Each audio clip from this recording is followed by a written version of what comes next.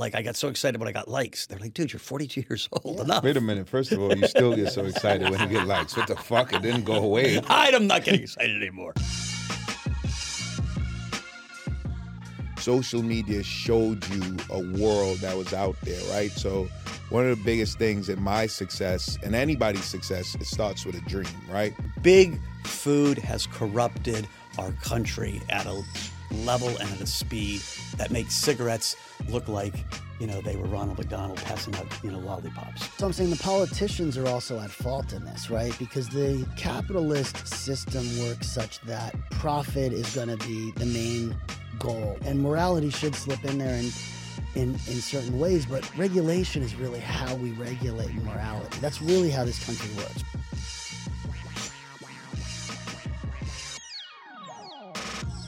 We're back for another episode of Business Untitled, and yet you guys are going to notice again we got no guest. We're early in our podcast. We're exploring and experiment with different ways to do this. Today we had a pretty interesting idea. I said to Dave reads a lot, and one thing we learned on this podcast is most great CEOs are curious and read a lot. And so I said, okay, what have you read in the last 2 weeks that clicked a button in your head that set off a light bulb? And we're going to use that as our format today, and we're going to pass the mic around. But before that, I'm giving it to my partner and buddy, Mel Carter, because he's got something special. Wow, I like this much better than my sidekick, Mel Carter, that supports me while I'm the greatest podcaster ever. That was a good one. But as far as no guests, we have a lot of guests that want to come on, but we're trying to see. You guys seem to like us, or me. I think me. Kanye called Dave to come on. Dave said no, right? Yeah, right. Kanye would have been here in 5 minutes. Shout out to the guys that actually do this nonstop. We're learning. It's a grind, and we're going to get there, but it's a grind. It's a grind, and we all have multiple jobs. But before we get into it, I have late Christmas gifts for you guys. All right. And I want to give it to you. Look at that. Way forward. Way Forward. Way Forward is getting a lot of free fucking promo in here. Catherine. Look at this. Oh, Love this. Business Untitled swag. Love it. I love the blue. I love the orange. One is a large, one is a medium. I'm not sure which one it was. I love this. Yeah. Awesome. This is sick. Mel, thank you. Hold on, which One day we might even sell Business Untitled merch. We will. I love this. Sick, right? Sick. All This right. is perfect. I hope this is a medium. All right, Mel. So, what was your article? Perfect. Not my article. It's just Your story. Let's talk about the wars in the world. But there's a different war that's happening right now. UMG is at war with TikTok. It's like the craziest thing in the world. UMG, and for those who don't know, UMG controls 30% of the market share of all music you hear. So any music you hear anywhere in the world, 30% of it, whether Top it's 3 artists. Because that's Universal Music Group. Universal Music Yeah, Group. Yeah. 30% of all music, whether it's catalog, whatever it is, whether it's Drake? Michael Jackson. They got Drake. They got Drake. Taylor they got Swift. Drake, Taylor Swift, Ariana Grande, Post Malone, The Weeknd. Name some names. So huge. Don't even bring the huge. weekend up. After that TV show, Weekend's off my list. I got to see that TV show. Was it that crazy? It was terrible. Terrible. All right, go back. I'm interrupting. So go on. So TikTok and UMG had a licensing deal for a few years. It was working. And TikTok, it was time for it to be renewed, and they couldn't come to an agreement. If you read, TikTok is saying UMG is being greedy and unfair to the artists, and UMG obviously is saying TikTok is being greedy and don't want to pay them. It's crazy because I don't know who's going to win this war or who's going to hurt more, I should say, because TikTok only accounts for 1% of UMG's revenue. Which is crazy because kids live on TikTok. They live on TikTok. But guess what, though? For a creator, how much do you think it takes for a creator to make $30 on TikTok? I got no clue. 1,000 videos for a creator to make $30. So people watch 1,000 videos? No, you have to create 1,000 videos. So if you make a song, So I put my dance steps up you there. put your dance steps with a song, Bitcoin to the moon, 1,000 people or yourself, 1,000 videos have to be created for you to make $30. That's crazy. Wait, So- off that song? Off that song. Okay. Of All right, that- so if you're the You artist, get 3 cents per video created. So if you're the artist, you make no money unless the whole world is creating a video with your song. So you got to have like a step thing go viral, and then everyone uses that song for it. Viral, and even if they did 100,000 videos, which is a shit ton of videos, Right, that mean right. it went it's like viral. $3,000. Still like $3,000. Yeah. Versus like Spotify, you get $4,500 for every million videos, which actually is less Wait, than videos or songs? songs. Or plays? Sorry, plays. Yeah, yeah. Which is actually less. It's like less than a cent, but it's much easier. It's just you hit a button, play. You're not creating a video, so on and so forth. So some people would say the DSPs are pretty unfair. What's DSP? Spotify, YouTube, Oh, Apple, just the platforms. the platforms, Tidal, which Amazon. So a couple of years ago, Digital subscription kept, platform? Yeah, a couple I of think years so. ago, you kept reading that artists were touring and touring and touring because the only way they're making money is by being live music and selling merch. Is that still the case, or are people making money now through streams? People are some of the bigger artists are making money through the streams. Like Drake is making money, Taylor Swift, the bigger artists. But here's the thing where it gets tricky, right? UMG can pull the music, which they're starting to. They started maybe 4 days ago pulling music. So if you look for like a Justin Bieber record, it may not be on TikTok anymore. So the kids don't get to do that.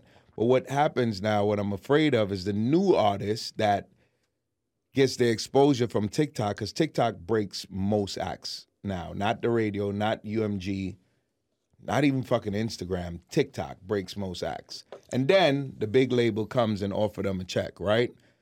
Mike, you have a great song. Here's $1 million. We want to sign you. Now, the artist got $1 million. They got to recoup that $1 million. So every dollar that comes from TikTok or any other DSP platform goes to recouping that money. The artist now gets the exposure from TikTok, and that's how they get to tour. That's how they get to sell merch. That's how they grow their socials. Right. So if you're an So the artist, second you're signed to UMG now, your music is Music's now pulled. removed from TikTok. Right. So who does that hurt? Yeah. The artists don't get to tour.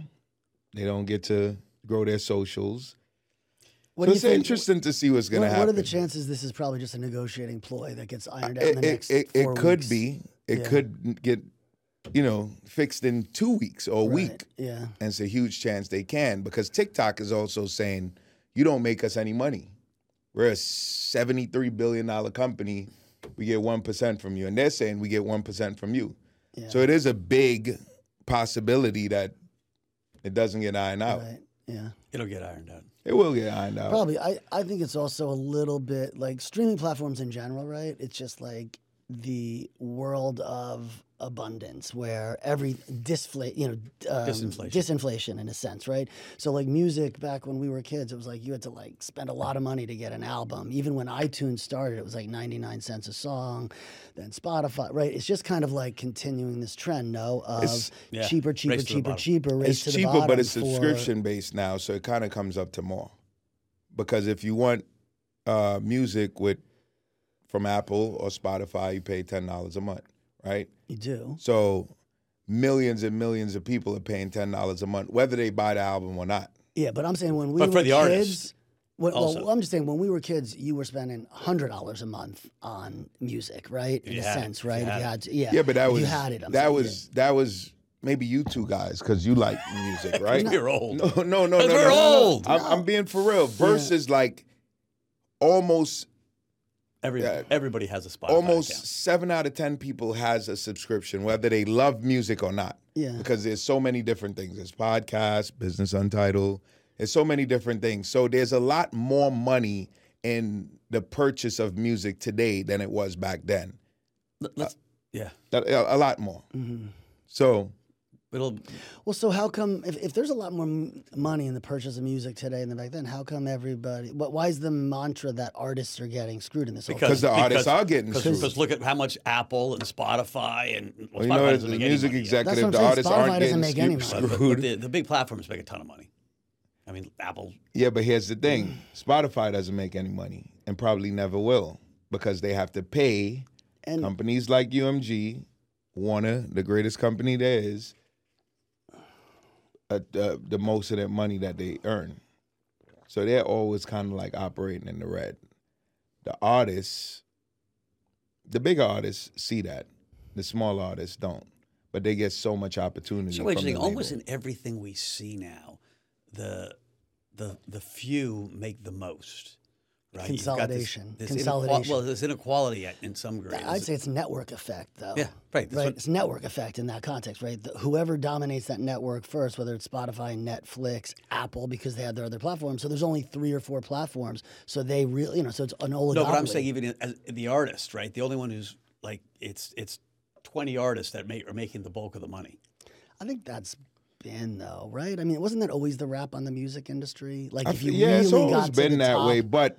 A lot of artists are making, the bulk of the money is being made by 20 big artists, but a ton of money is still being made by thousands of mid-level artists as well. And then there's independent artists. Now, it makes it even easier to just be an independent artist, right? If you are streaming, if you have a fan base, some people might say, why do I need a fucking label? But who's the biggest non-label artist? It was Chance the Rapper for a long time, and it was Bad Bunny for a long time too. And I just found out from Dave, who seems to be the fucking music expert, that Bad Bunny has a record deal. But Bad Bunny was independent for a long time. Everyone offered him a shit ton of money. He turned it down, so I'm surprised to see that he took it now. But yeah. I just read that. Yeah. Flip the switch. Mark Zuckerberg, the CEO of TikTok, I forgot his name, the Singaporean man, called in front of Congress with the rest of the social media CEOs. Right. That was crazy. Did you watch it? It's crazy. Watched a little bit of it. I watched the CEO of TikTok kept telling, what's the guy's name? Yeah, Tom Cotton, Senator Tom Cotton. I'm from Singapore. He kept asking the guy, are you part of the Chinese Communist Party? I'm a Singaporean citizen. To be fair, Tom had one fair point in there. The companies ran out of China, and TikTok reports to that company. And China has a law, you might know better than this, that they can ask their companies for any information they want, and they have to give it to them. Yeah. So that was a fair point. It's a complicated analysis, but framing that issue, right, for a second. Well, Zuckerberg too, right? And Zuckerberg too. But I'm saying, like, framing that issue is, what is it, Section 230, right, that effectively treats social media companies as distribution platforms, not content platforms, right? So they get treated differently than the New York Times or the Wall Street Journal, where those platforms are held liable for content on their platform that is bad, let's just say, right? That's negligent, that's libelous or whatever. Whereas the social media companies have never been, because they've always been able to operate under this Section 230, which was passed like 20 years ago. And it's more like just like a cable, like Comcast or something, right? It's distributing, but it's not. But the thing I was just going to say that's confusing about that is they have algorithms that switch and push what you may or may not see. So it's not so complicated. I mean, it's not so simple that it's just like, here's a pipe, anything that comes through from our users is generated. They're actually taking a role in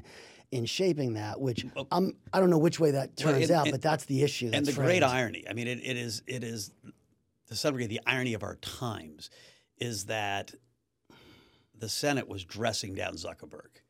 Right, and they were like, would you like to apologize to the parents of kids that have committed suicide because of your goddamn crappy social media What did he say? bullying? He did. And Zuckerberg turned around, and he's become so much more professional than he used to be. He used to be so nervous. Now he's a damn seasoned pro. He turned around, he gave a heartfelt apology to these families, turned around, and his stock went up more last week than any time in the rest of his history. He made $28 billion in one day. Right? And so, like, it's this kabuki theater until they change the law, if they should change the law. And we could debate that ad infinitum. It's a hard call whether to change that law or not, right? Because immediately you're going to get a million libel suits from every trial lawyer, every class action lawyer, everything out there. That is true. So and there's this thing where while part of what they're trying to do, Facebook has 40,000 people that regulate. Effectively look for bad they are speech. trying. They're trying, right, to stop bullying. They're trying to stop. So what's the answer? Just let every lawyer on earth sue anybody for anything under this I'll give platform? you one vignette. It's a slippery slope. One vignette. That makes a lot of sense. My daughter Anna, shout out to Anna. Anna started work as a social worker at a city-owned hospital in Brooklyn. Yeah. Dealing with underage, 18 and under kids with mental health issues. And I asked her after 4 months of doing this, it's a tough job.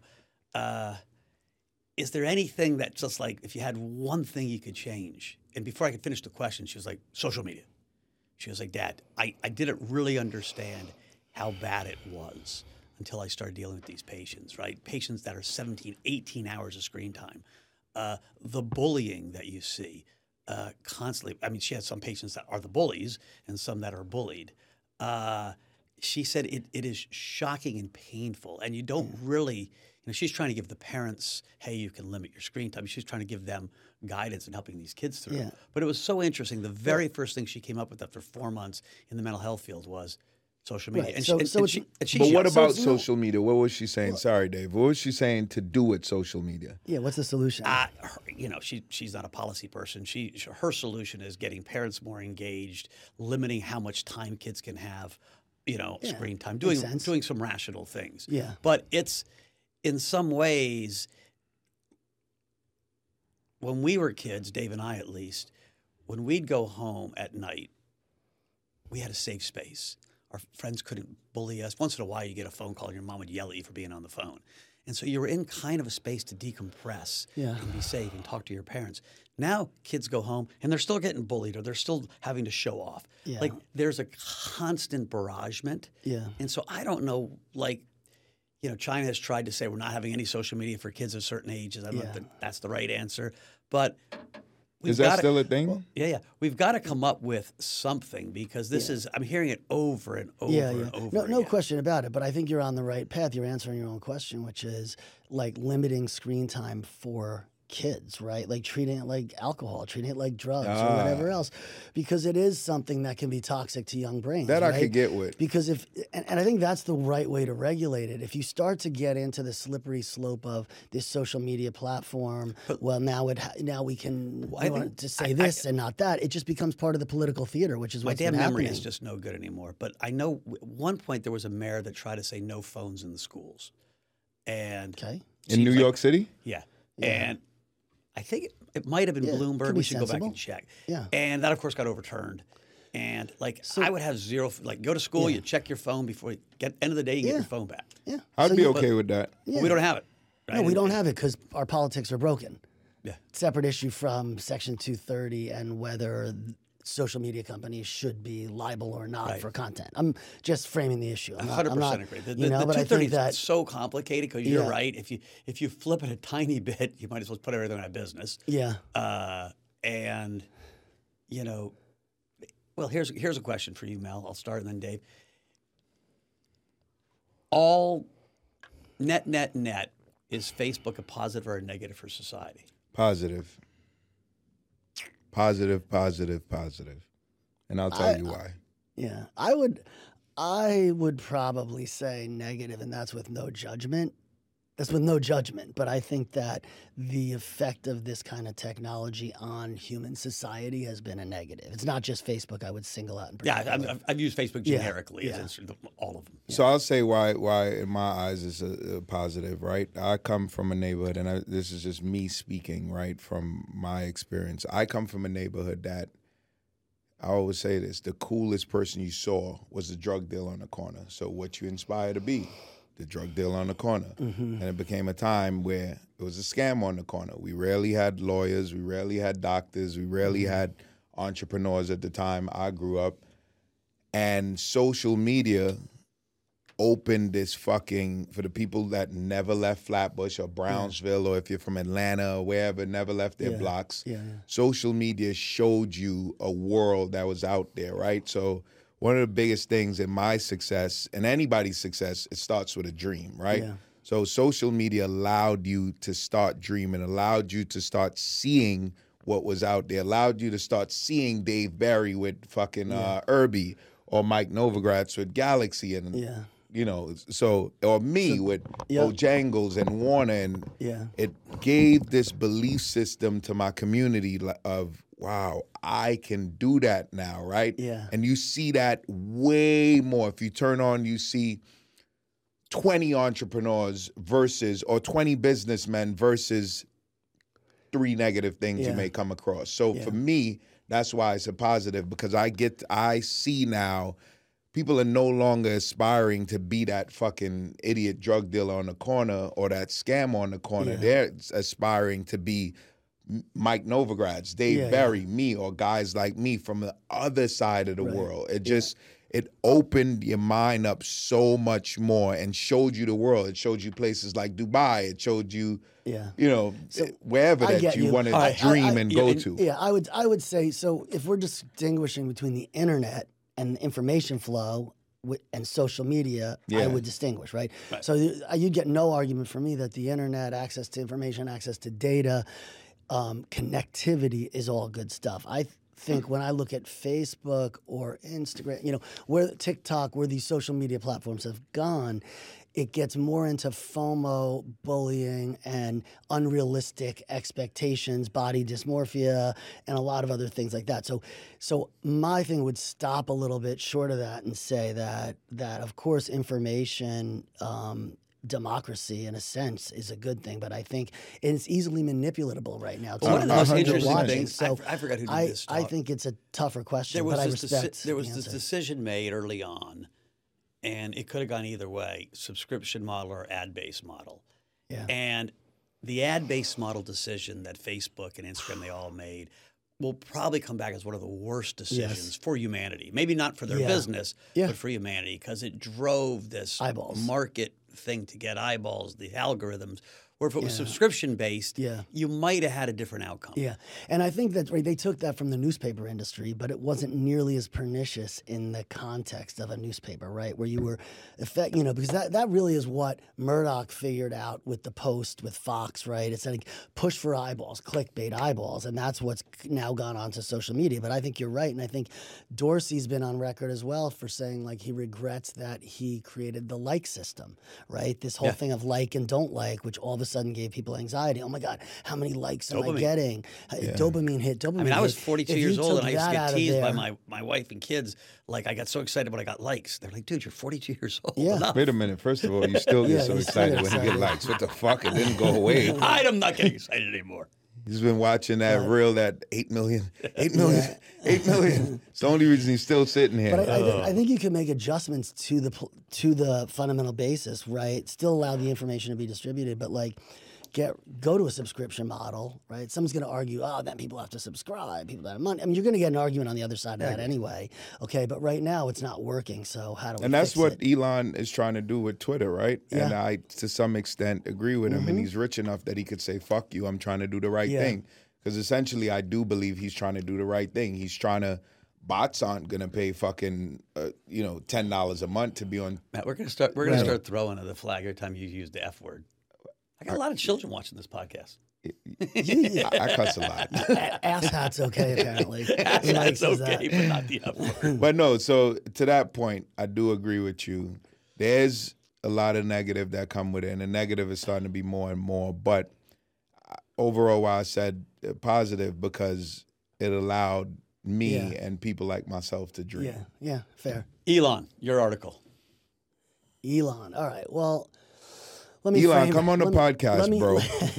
Let me frame that up. I think it's a pretty interesting question that happened right now, right? So to frame that up, Elon Musk, right, who founded Tesla effectively, had a pay package that was went through 2018 or was going through 2018. 2018, we all remember this. He negotiates a new pay package at that point in time, completely incentive-based. It was, I I believe it was like 16 metrics. It was like 8 different tranches or something, of effectively gave him opportunity for success where he was creating $50 billion of value every tranche and then other certain metrics of like profitability and sales to earn a shitload of money, which ended up being $50 billion of his Tesla stock, right? Oh, wow. At the time that this was granted, board voted on it, shareholders voted on it and approved it 73%. They did a valuation of that grant, those option grants at that point in time, which was about $2.6 billion when it's sort of like a Monte Carlo valuation, you know what I'm talking about? Yep. Right? So they basically looked at the probability that he would be able to accomplish these things. It was purely incentive based, okay? And at the time, I also want to remember, we were in the Hamptons. This was around the time when Mike and I were short Tesla, in fact, Yeah. okay? And you were like, damn, for a couple guys short Tesla, you Saved want a lot of Teslas. Dave $20 million, by the way. So this was the time when Tesla stock, right? He announces this pay package, gets approved by shareholders. Tesla goes through the roof, right? It literally gets worth 10 times what it was in a 1-year period of time. He starts making all his metrics, right? We bailed out of that thing in 2 seconds. But at the time, people were laughing at him. And I bring our short story up because the world at that point in time was like, this dude's crazy. He's never, like, Tesla's the most overvalued company on earth at that point in time. It was worth more than all the car companies. You remember all this dialogue, right? Now, fast forward 4 years later, a shareholder that owned 9 shares of Tesla, 9, okay, sues Elon Musk to reverse that pay package in a Delaware court where most people are incorporated. And the judge effectively overturns that, says that the decision needed to be like fairly priced and fairly disclosed, and basically like 4 years later, after he achieved all these milestones, being probably the only guy on earth that could have done that, now they took his $50 billion back from that pay package. So he's got no comp right now as it sits for the last 5 years at Tesla. Wow, because the hit So you shareholder can- with yeah, 9. that's my What do you framing. think that So that's happens my with framing that? of the issue. Well, so let me help frame it as well. Yeah. Because it's fascinating to me, especially as a guy that owns a lot of stock in his own company. Yeah. When Tesla went public, Elon owned 28% of the company. No, 21. I read 28. Oh, did We he? can I think that was confirm. after the. Okay, go on. Sorry. Yeah. When Microsoft went public, Bill Gates owned 45%. And so roughly big chunks of the company. Yeah. Gates took a view that I'm going to work like crazy to make Microsoft stock go higher. And if it does, I'm going to get rich and all my shareholders will get rich. Yeah. And he broadly never gave himself more stock and paid himself a very modest salary. Yeah. And so you could call that the noble way to do things. Musk took a different view. I own a bunch of stock. I'm the only guy that can make this company go higher. And even though I own a bunch of stock, and if the company is more valuable, I'm going to get so rich it'll be bizarre. I want to get richer. And so you can say, God, he was greedy. But, hold on, let me finish. But he was very clear about it. The board, who was not a majority, it was not a majority control board, right? It was a minority board, which means him and his insiders owned more than 50% of the company.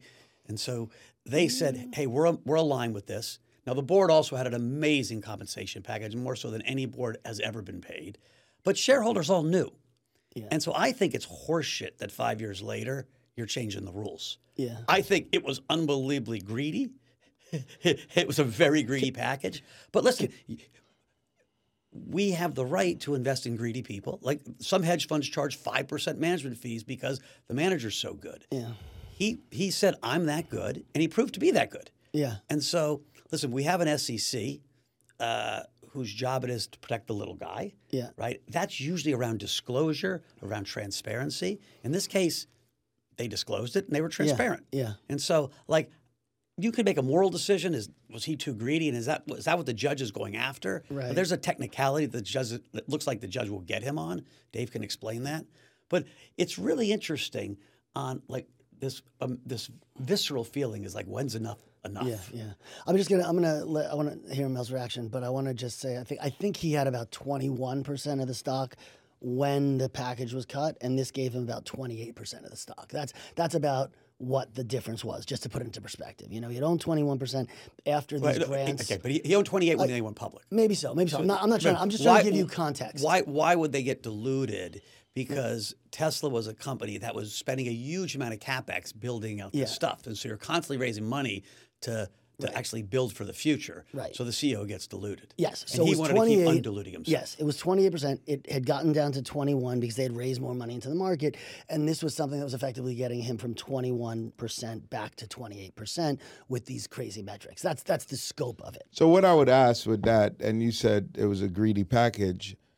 Here's the thing, and Bill Gates' package was such a fair package to his shareholders and to you, I guess. Mm-hmm. But what I would ask is, would Bill Gates, and you probably don't, none of us know this, but just thinking, would Bill Gates have given himself what seems like these unbelievable, almost unachievable metrics in order to get that compensation package? Because the reason they probably agreed to that, I don't know, but it sounds, wait. It sounds like it was a ton of unbelievable things that this man is like, if I can do this fucking unbelievable 8 things, I don't know if I could do it. You don't know if I could do it. But if I could do it, it's going to make this company 10 times more valuable, and I'm going to take a little more.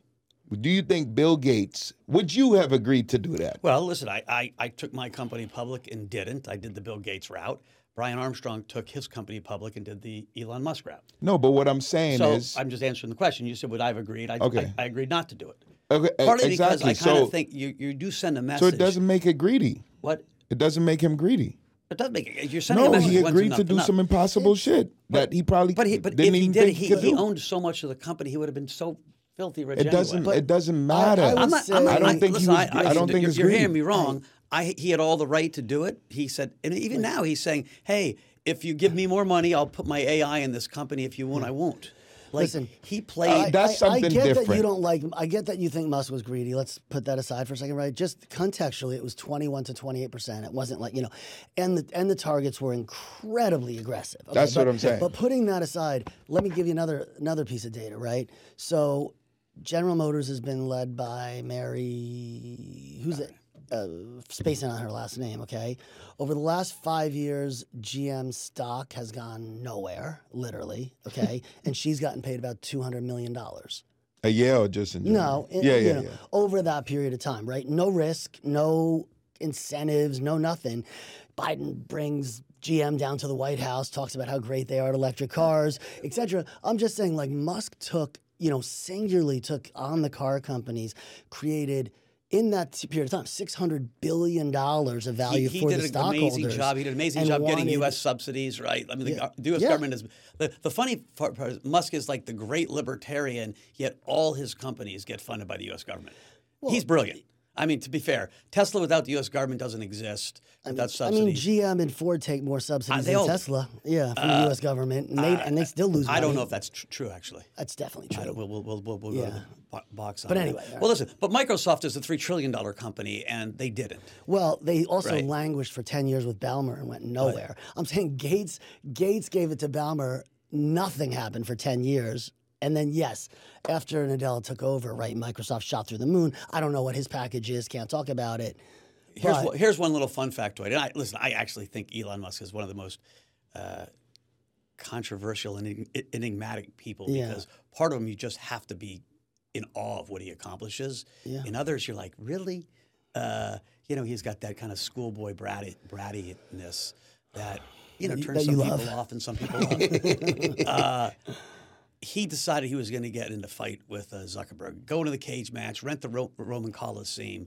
And from the day he decided, I can't do that because Zuck's going to kick my butt, Meta stock has literally skyrocketed. And Tesla stock, we're going to put the graph on, has really gone down. And so my only advice to Elon is start working out and re-challenge Zuck because I tell you what, you jinxed yourself.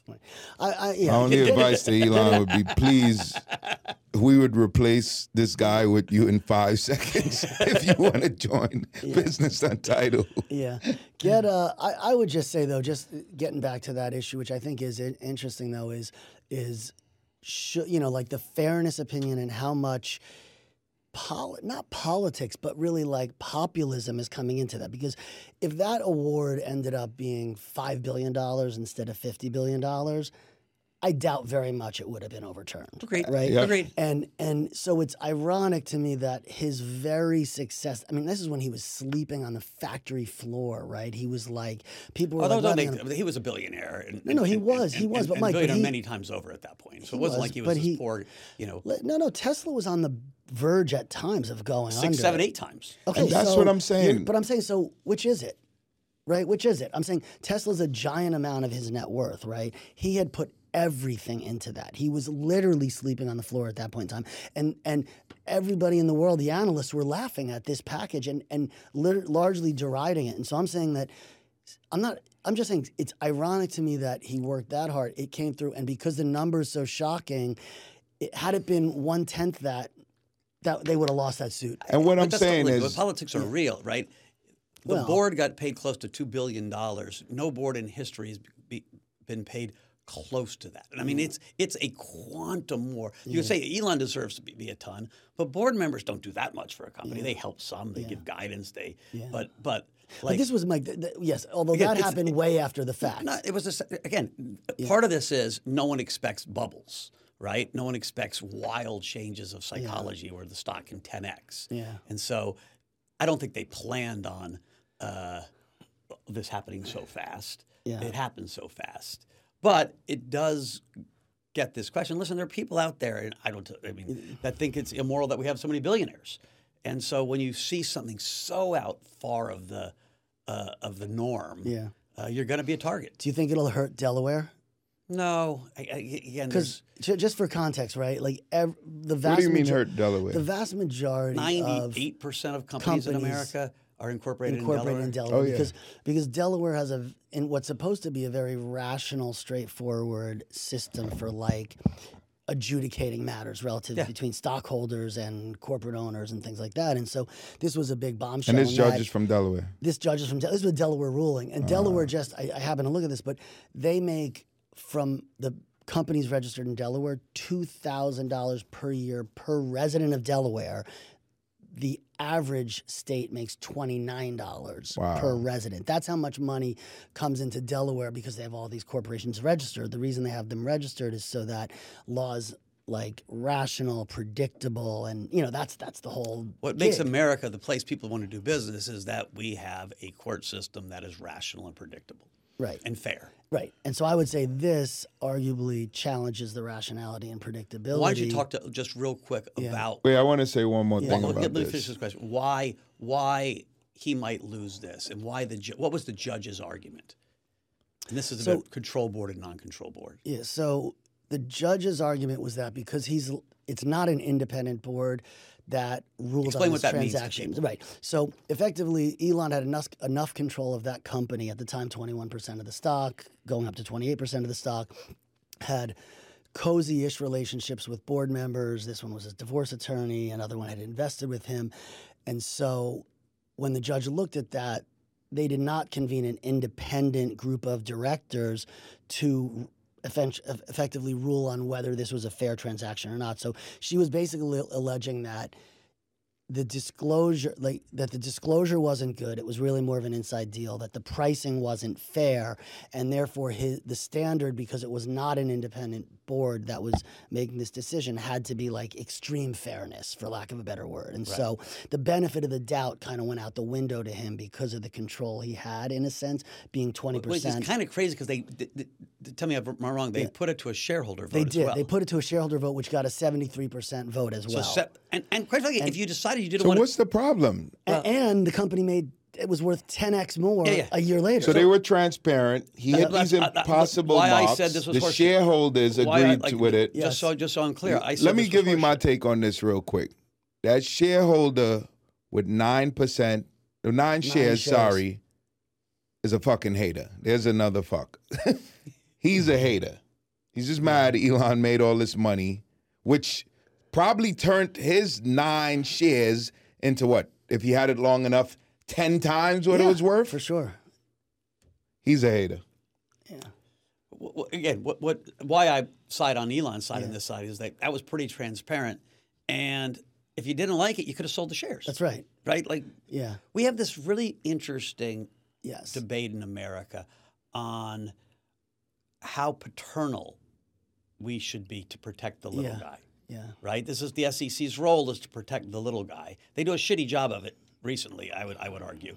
But their job is to protect the little guy from scams, from unscrupulous people, from greed, from boards that aren't paying attention. Yeah.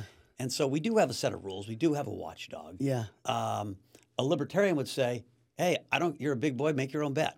Yeah. As long as things are transparent and fair. Yeah. And so I side more in this case on the Elon side. Yeah. I think it's kind of crazy. And I do think it does, forget Delaware or non-Delaware, it hurts the kind of United States. Like it's why I think Gary Gensler at the SEC is doing a really poor job because people in my industry don't feel like he's fair.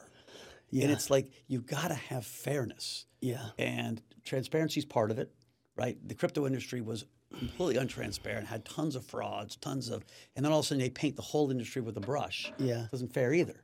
And so getting this right is really hard. I do too, and I agree with that. And I think, and Mel's point well taken. And I also think Elon, again, lives in a different category. He's a true innovator, right? This isn't a guy that's financially engineering a company and buying back shares and taking on debt and doing a lot of nonsense like that, right? This is like, he almost had Tesla bankrupt. SpaceX has almost been bankrupt, right? When that second or third rocket blew up, right? And now he puts more payload into the atmosphere than all the other space programs on Earth combined. In like 3 months. Right? So when you have a ruling like that out of Delaware, for me, it feels like you're going to disincentivize the next Elon Musk to take real risks. I don't mean financial engineering. I don't. That's a great point. I actually don't. I don't think that. I think America needs to have our rules clear.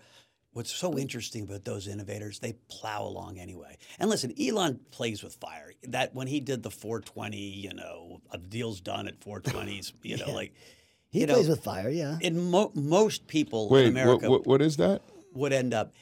He broadly tweeted that he had money in hand to buy back Tesla, to take it private at 420. April 20th is the National Pod Day, right? Yeah. And he got fined $20 million for that by the SEC. Almost anyone else, any other CEO in the world would end up in jail for what he did.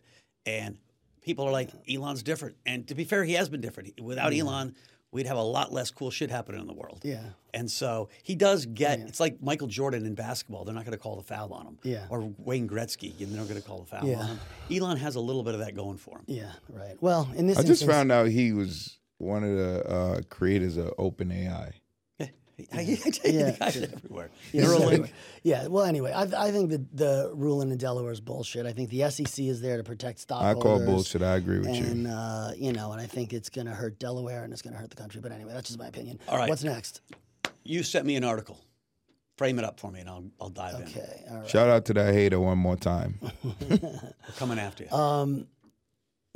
I saw an article. I know Mike has got a lot of knowledge around obesity, food supply, things like that. And there was something in the Wall Street Journal that caught my attention, which was that every 5 years the USDA recalibrates how they look at health of food system, et cetera.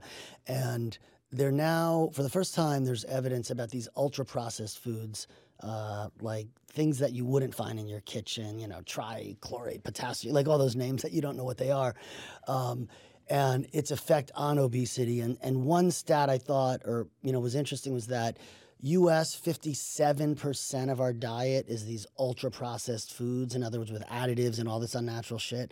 And in a place like Italy, for instance, it's 12%. Wow. Right? So there's a big difference. It's not just that you have to be on this. And so France, it's low as hell. In France, it's really low as hell, too. And so I was just thinking and wanted to ask Mike about it because it got me thinking about that relationship to obesity and just general malnutrition, disease, and I think it affects some of the issues you bring up sometimes, which is like there's food deserts in the in the ghettos and in the projects and things like that. So I think it's interesting to talk about that. And I don't know if you've looked at it at all. There's a believe it or not, it's called the Nova. I think it's the Nova Index or the Nova something Novo, not even after me, but I like to make everything back to me. And there's a big debate. In 25, are they going to actually, say we need to lower this in the United States? You heard me last time I was on talking about in the last 35 years, Americans are 35 pounds heavier. And they're not just heavier. We've gone from a fit country to an obese country. There's lots of different, metrics. It's 40% obese. It's 50% of adults. It's 70% of adults. But there's a gigantic portion of our population, both child and adult, that's way overweight. And with that comes all kinds of diseases. How about this? Sperm count is down 50% in 30 years. So fertility rates are going down. Cancer rates are going up. At the same time, we've spent more money on nutritional studies than in any time in our history. There's a graph of nutritional studies that goes straight up. So is that an indication of them trying to possibly fix what's happening or no? No, this is an indication of when you go to a supermarket and you walk down the aisle, 90% of what you see in that supermarket is produced by 9 companies or 8 companies. We're going to put that graph on there. 90%. Mm-hmm. Big food has corrupted our country at a level and at a speed that makes cigarettes look like, they were Ronald McDonald passing out, lollipops. It's shocking. Coke, Pepsi, Unilever, Nestle, these companies are corrupt at the core. Mm-hmm. And, listen, Kennedy, running for president, he's talking about this, but, because he's perceived as a little out there and a little wacky, people don't listen to him. I remember when Michelle Obama became first lady, she was like, I'm going to take on obesity. At that point, I thought I was going to take my first fortune at Fortress and my whole charity, my whole philanthropy was going to be obesity. And Michelle Obama is now going to be obesity. And about 6 months into her anti-obesity campaign, she changed it to let's move. Let's get kids to exercise more. Mm-hmm. And she would dance. Listen, I think I was like, why did she change it? I don't know factually, but I would almost bet my tennis shoes, or maybe Dave's really cool tennis shoes, that Coke and Pepsi got to her, right? That they're this food industrial complex got to them. And so we haven't had a president give an obesity speech. I mean, Trump was obese, is obese. He didn't talk about it. Biden didn't talk about it. Obama didn't talk about it. Clinton didn't talk about it. Nobody talks about the fact that we now have to have wider seats in buses, wider seats in trains, wider seats on planes, right? It's crazy that we've gained 40 pounds when the French have gained 3, and nobody talks about it. So the food industry might be more dangerous than the tobacco industry. Yes. Wow. I think the food industry is more dangerous than the tobacco industry. And here's the crazy part, which just your head blows up. Now we're like, hallelujah, hallelujah, Ozempic, Mounjaro, Wegovy, right? We have this hallelujah moment because we have these drugs, right? These semaglutides that curb appetite, that wash out sugar, that will literally be a cure for obesity. So the same, it's this horrible spin cycle. We're now looking at giving 6-year-olds Ozempic for life, because once you're on it, you can't get off of it. You get off of it, you gain that weight right back. And it's not that the results aren't out. People haven't done it long enough, but there's already some ideas, suicidal ideation. There are some risks that we don't know about yet, right? A lot of gastrointestinal problems for people that go off of it. And so I'm not saying people shouldn't use these things. In some ways, they're a miracle drug for people that have already gotten obese. Because here's the really sinister and horrible thing about obesity is once your body gets fat, everything in your biology wants it to stay fat. And so you can't get mad at a kid who's fat. Oh, that kid's lazy. His parents fed him the food. He got fat. And it's really close to impossible. Not impossible, but it's brutally difficult when your body is fat for it to become skinny again. Everything in it tells it needs more food. And so now you're fighting biology. And so the cardinal mistake we're making is letting our kids eat this shit. Right. And it gets even multiplied right in school lunches. I mean, you want to talk about where it's the worst, it's going to be in like the cafeterias in the New York City public school system. I mean, you know, I know people that have tried to work on food, health, food, you know, vitamins, safety, just fresh foods in there. And it's like you're going up just against the brick wall. Anti-Obesity Commission that got formed recently had people from Coke, Pepsi. I mean, literally, it's like saying, hey, let's have an anti-drug company and go to the 5 worst neighborhoods and get the biggest drug dealers and say, hey, you guys give us your best guy to put on the don't say no to drugs campaign. Right. But Like, see, it's crazy. It's absurd. Because it's back to what Dave was saying, like the cheaper foods are the worst foods. To even sustain a healthy lifestyle and run away from that part of the food industry, which probably, I don't know factually, but probably somewhere is controlled by one of those 9 companies too. But let's say you wanted to eat clean, healthy, it is so fucking expensive that not only the black community, but the average community, white, black, green, Chinese, can't even afford it. So you literally can't afford to eat healthy. And if you can't eat, you'll die. Listen, we're in a terrible place. I want to give a shout out to a guy named Callie Means. I started following him on Twitter. He's actually starting to get a big following. He was recently on Tucker Carlson's podcast talking about some of this because I learned a lot from him. And like, I don't really like Tucker Carlson at all. He called me a domestic terrorist once. I will literally knock him out. But you gotta set up the fight with Mike and Tucker. I got Mike. We'll cage match. Mike can beat Tucker ass. Tucker, we looking for you. We'll be the preliminary between Zuckerberg and Musk and me and Tucker. But listen, it's a fascinating episode even because we're at least starting to talk about this stuff. Kennedy brought it up. And, you know, can it change? One of the things that's been depressing me recently is these big social issues that start moving, God, it's hard to change them. I mean, I try in criminal justice stuff. It's just hard. Like, we can all look at the facts and all say yes, yes, yes. And you talk to politicians. We know a lot. Dave and I know a lot of politicians, and Mel's starting to meet a lot of politicians. They don't mean horrible stuff. They're mostly decent guys that start. And, like, they're not stupid. They're like, oh, yep. They see the obesity thing. Yep. But then to try to get anything done, the lobbyists get in. It's so hard to change this direction. And so, you know, we're going to look like there's that movie WALL-E where, you know, the guys are pushed around in the chairs and all the fat people and, you know, like our country's moving to that. And this isn't like a 200-year process. This is from when me and him were 25 years old. Right. Like 30 years, 35 years. Yeah. We're gonna put on the video or the picture of what a 1970s PE class used to look like. Versus what it looks like today, it's a shocking difference. Yeah. And so if I was president, the number one thing I'd do is get this country back in shape. Yeah, man, because 1970?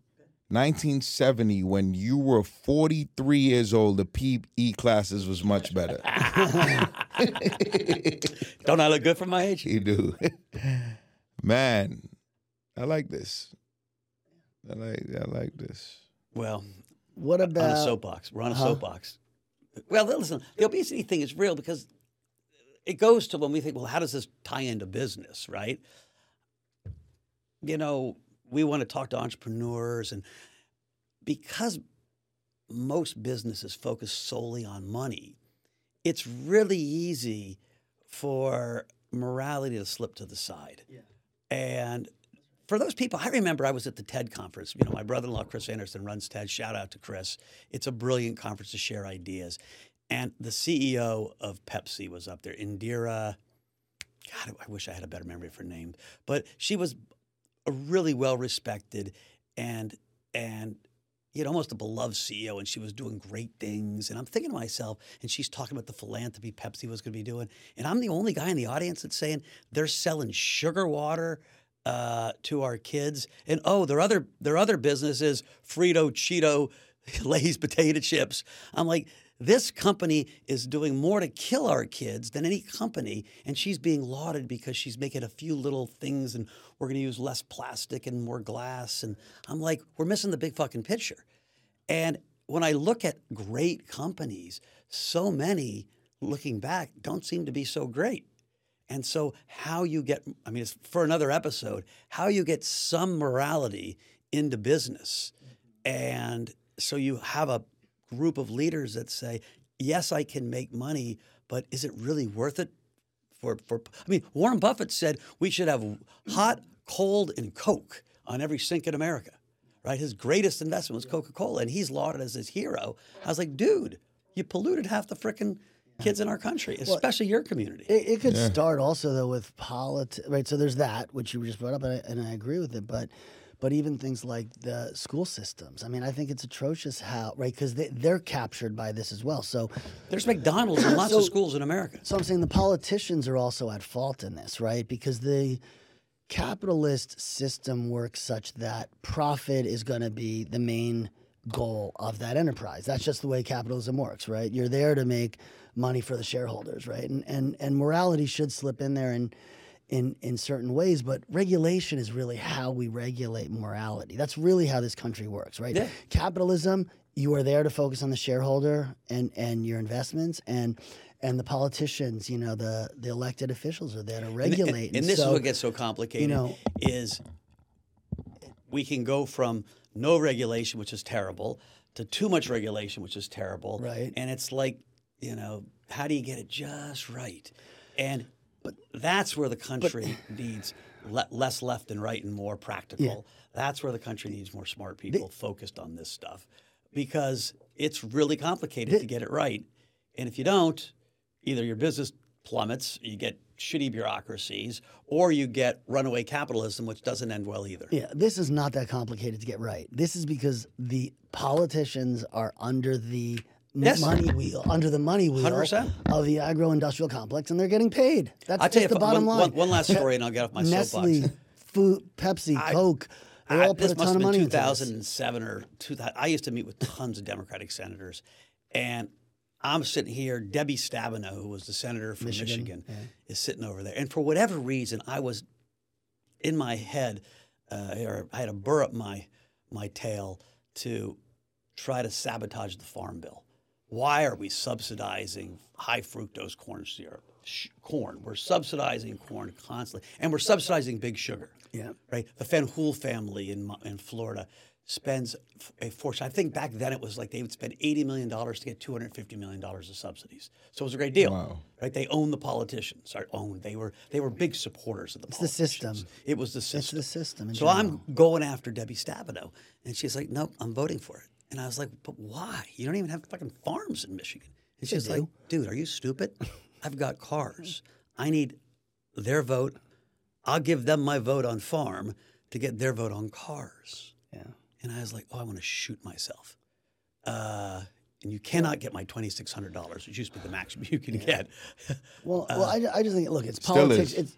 It's politics 101 that they're trading, right? There are farms in Michigan, by the way, but there's politics. It's politics 101.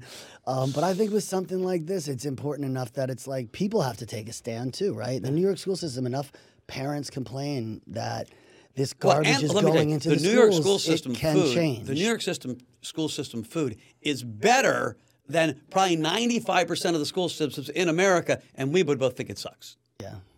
Right? Anyway. What else? What else you got? You guys see? I want to leave this for another. Actually, I'm going to leave it for another podcast. But I want to talk about the migrant situation in New York City and a little bit. 2,500 migrants a day. They're now.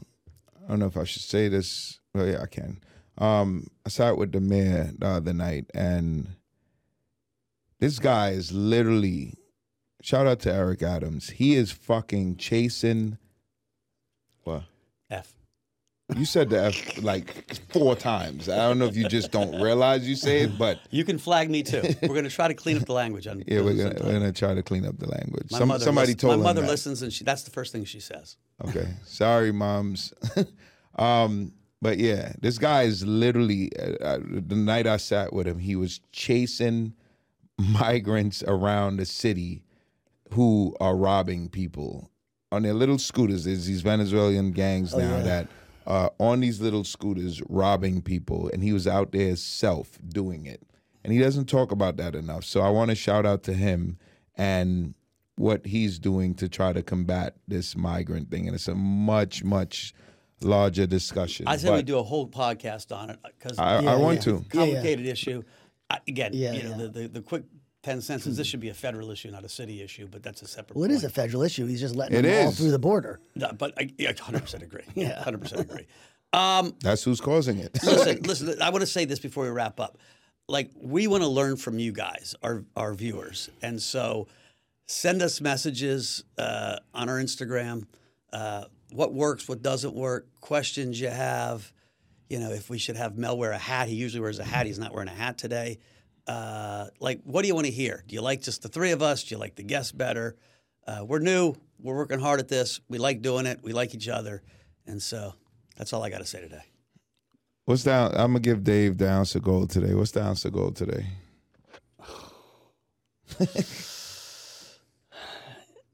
My ounce of gold, I'm just feeling like just grind.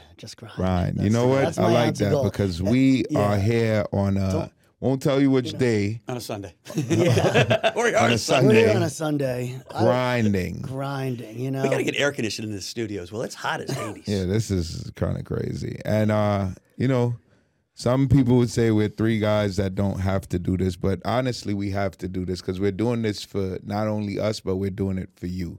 We really, really like sharing this information, and we really like getting your feedback and learning information from you guys. So at this point, we have to do it for ourselves because we love to do it, and we have to do it because, the Instagram page got 7 million visits in the last 30 days, which is fucking wild. Shout out to our guy. F word. F word. F word. We're gonna have a jar. Get a quarter jar. We're gonna have a jar. It's gonna be $10 an F bomb. All right, guys. Peace out. Thank you.